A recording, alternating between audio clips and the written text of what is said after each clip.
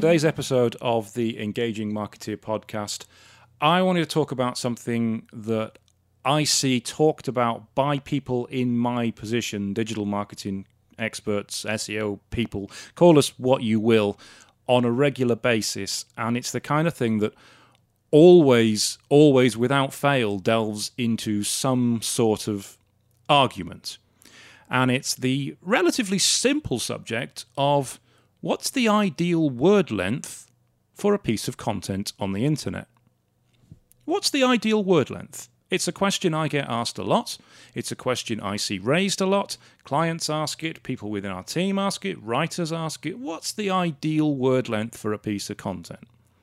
And I'm in a group. I've mentioned this before, so regular listeners of this will know. I'm in a marketing group on some platform. I won't go into too much detail because I don't want to tip off the people who I'm talking about.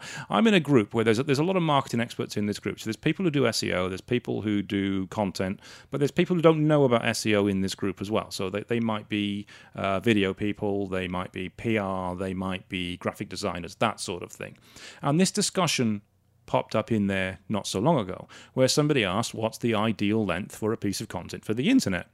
And it seems that whenever somebody who's well noted within SEO, like maybe Neil Patel, for example, puts out a blog about a particular word length for a particular type of content, that people latch onto that and go, oh, that's the right answer. That's the answer. That's the definitive answer for how long a piece of content should be. And somebody put into this group that you cannot have any meaningful rankings for any content on a website unless it's at least 800 words. It's got to be at least 800 words. Unless you write a piece of content that is at least 800 words, you are not going to have any meaningful rankings whatsoever. You're not going to get any traffic from Google. It's not going to work. You're wasting your time. Any content that's 200 or 300 or 400 words, you may as well not bother, because it's never going to rank and compete against something that is a longer piece of content, but everything else is equal. So the website's about the same strength. The SEO is about the same strength. The links are about the same. All other factors being equal, if your content is 300 words and somebody else's is 800 words, theirs is going to rank higher. And that's what this person was saying, and they were adamant it was true. It is, in fact, a complete load of bollocks. There is no such thing. And I'm going to stress this. I'm going to stress this because it's important. There is no such thing as an ideal length of content. There is no such thing as the ideal word count for a piece of content. And anyone who tells you there is wrong. So if you're writing a blog or a guide or an FAQ or a feature article or a press release, whatever it may be for your website, because you need to put some content on your website about a particular thing within your industry, a particular topic around your niche, do not think, right, this piece of content has to be 800 words. If I don't make this 800 words, it's not going to rank, it's not going to work. Because that is quite simply untrue. Yeah, in this marketing group that I was in, there were supposed SEO experts, SEO professionals, call them what you will, insisting that content had to be a minimum of 800 words or it was never going to rank. Now, I didn't want to get into an argument because you know me, I don't like to get into an argument. I don't like to get into an argument, not when it's in that kind of environment, because there's so many people putting comments in at the same time. You just end up with a pile on, and it's not the way to do it. Just let them get on with it. But as an example, and I didn't post this in there as an example because, again, I didn't want to get into this sort of environment. We've got one client who has a piece of content on his website which is 300 words. 300 words for this particular page of content. And this particular page of content answers a specific question that is related to his industry. It's flooring. It's the flooring industry. I'll come right out and say that. It's about flooring. It's about carpet. And this particular content, it's 300 words. It answers a particular question within his industry. And it has generated, over the last 2 years, 10,000 page views. 10,000 page views for this one blog. 300-word blog. and it's got a featured snippet on Google. Now, for those of you listening that don't know what a featured snippet is, when you search on Google for any sort of question that you may have, if Google finds a page on the internet that it deems to be the most important page on the internet related to that particular question or query, it will put it not just at the number one ranking, it will put it at the top, and it will put it in a little box, and it will pull through a paragraph or a snippet of information from that page. So, for example, if you went onto Google now and you said, "How old is the Queen?" then that snippet at the top would pull through and it would give you the Queen's age. And it would probably pull it from Wikipedia or something like that.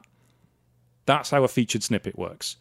And this particular website had a featured snippet for a 300-word blog. And it was generating 10,000 views in the last 2 years for that one blog. Now, if you said this to that person in that group, they'd say, "That's impossible. That's absolutely impossible. You can't have any sort of meaningful rankings with a piece of content unless it's at least 800 words, because that's what Neil Patel said on one of his blogs." Yeah, Neil Patel may have said something like that about a particular style of content, perhaps, but that you're taking it out of context. You're taking what somebody has said about one thing and you're just applying it to everything, and then you're going off around the internet, around groups, around masterminds and advice and forums and saying, "This is gospel, this is how it is, you cannot do that unless it's the case." And you're wrong. You are 100% wrong, and you are telling people incorrect information. Now, this discussion also then went on to duplicate content and copying content and repurposing content for social media.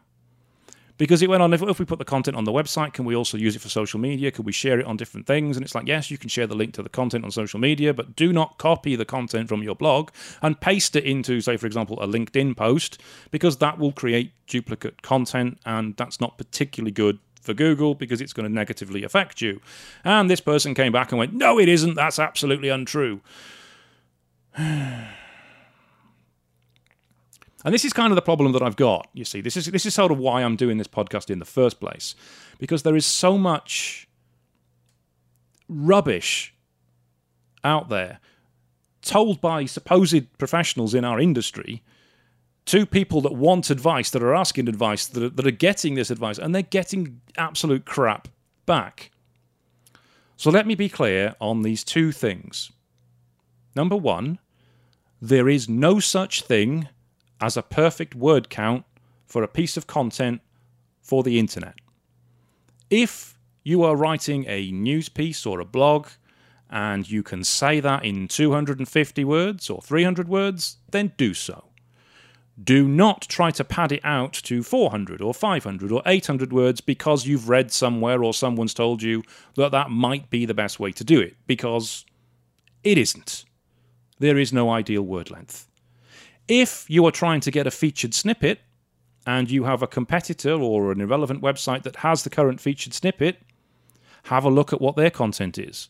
If their content is 300 words, and if it's one of ours, it might well be, then you might have a better chance of doing it if you wrote content that was longer and more sort of thorough and covered a few more topics and was laid out a little better. I won't go into details on the specifics of how that does, but if you were trying to compete with something, then if you made it longer, then yes, you'd have a better chance of getting it. If you have a piece of content from somebody else's website that has a featured snippet and it's 2,000 words, then you're probably not going to get the featured snippet from them with a 300-word piece of content. No. Because it's true that 2,000 words is better than 300 words. Yes. But do not think that you need to have 800 or 1,000 or 1,500 or 2,000 words on a blog for it to rank, for it to get you traffic, because that is untrue. And anyone who tells you that is true is wrong. And I can prove otherwise.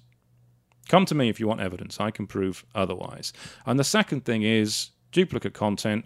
Please do not copy content and slap it on different places, because you will negatively affect your website.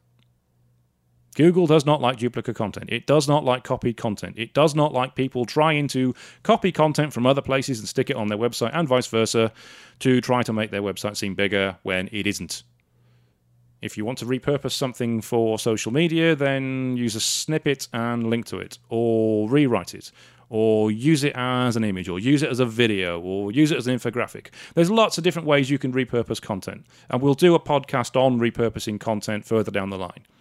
So look out for that one. We will do a podcast on repurposing content. But do not just copy and paste. Copy and paste is bad. Copy and paste is why so many websites that have products that have the same descriptions as other websites don't rank for them, because Google doesn't want to see the same thing over and over again, because it's no good for the end user. It's no good for the person looking for it. So don't do that. So I hope I've got that message across in as succinct a way as physically possible, because I am not known for my succinctness. That's not easy for me to say, I can tell you that now. I'm not known for my succinctness, but thank you very much for listening. If you're really enjoying the Engaging Marketeer podcast, then I would love for you to leave me a review, leave me 5 stars if you can, leave me some comments. I really appreciate that. And also follow the podcast, subscribe to the podcast on whatever platform you're listening to. I would really appreciate that. So thank you very much, and I will see you again next time.